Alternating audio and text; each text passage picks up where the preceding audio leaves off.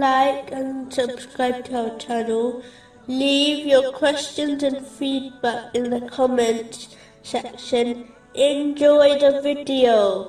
Continuing from the last podcast, which was discussing chapter 63, verse 3. That is because they believed, and then they disbelieved.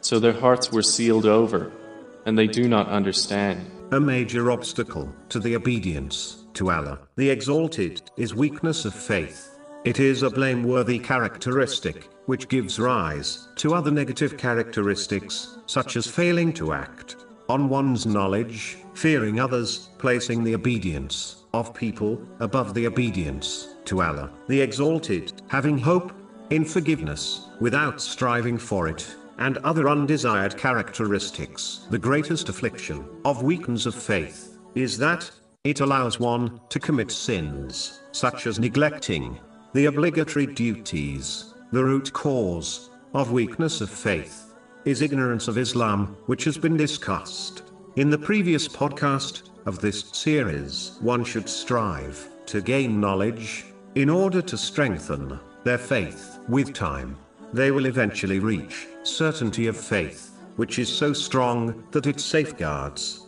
a person through all tests and trials, and ensures they fulfill their duties, both religious and worldly. This knowledge is obtained when one studies the teachings in the Holy Quran and the narrations of the Holy Prophet Muhammad, peace and blessings be upon him, especially those which discuss the promises of reward for those who are obedient, and the punishments for those who are disobedient. This creates fear of punishment and hope of reward in a Muslim's heart, which acts like a pull and push mechanism towards the obedience of Allah, the Exalted. One can strengthen their faith by reflecting on the creations within the earth. When done correctly, this clearly indicates the oneness of Allah, the Exalted, and His infinite power.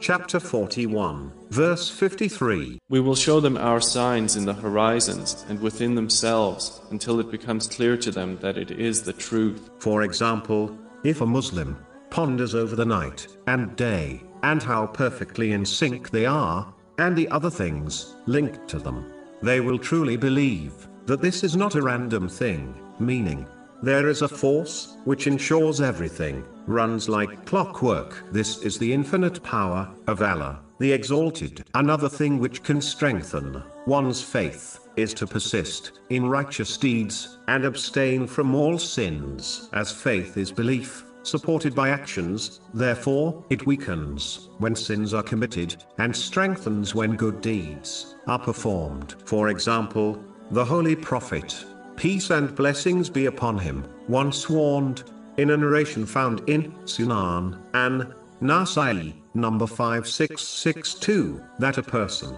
is not a believer when they are drinking alcohol,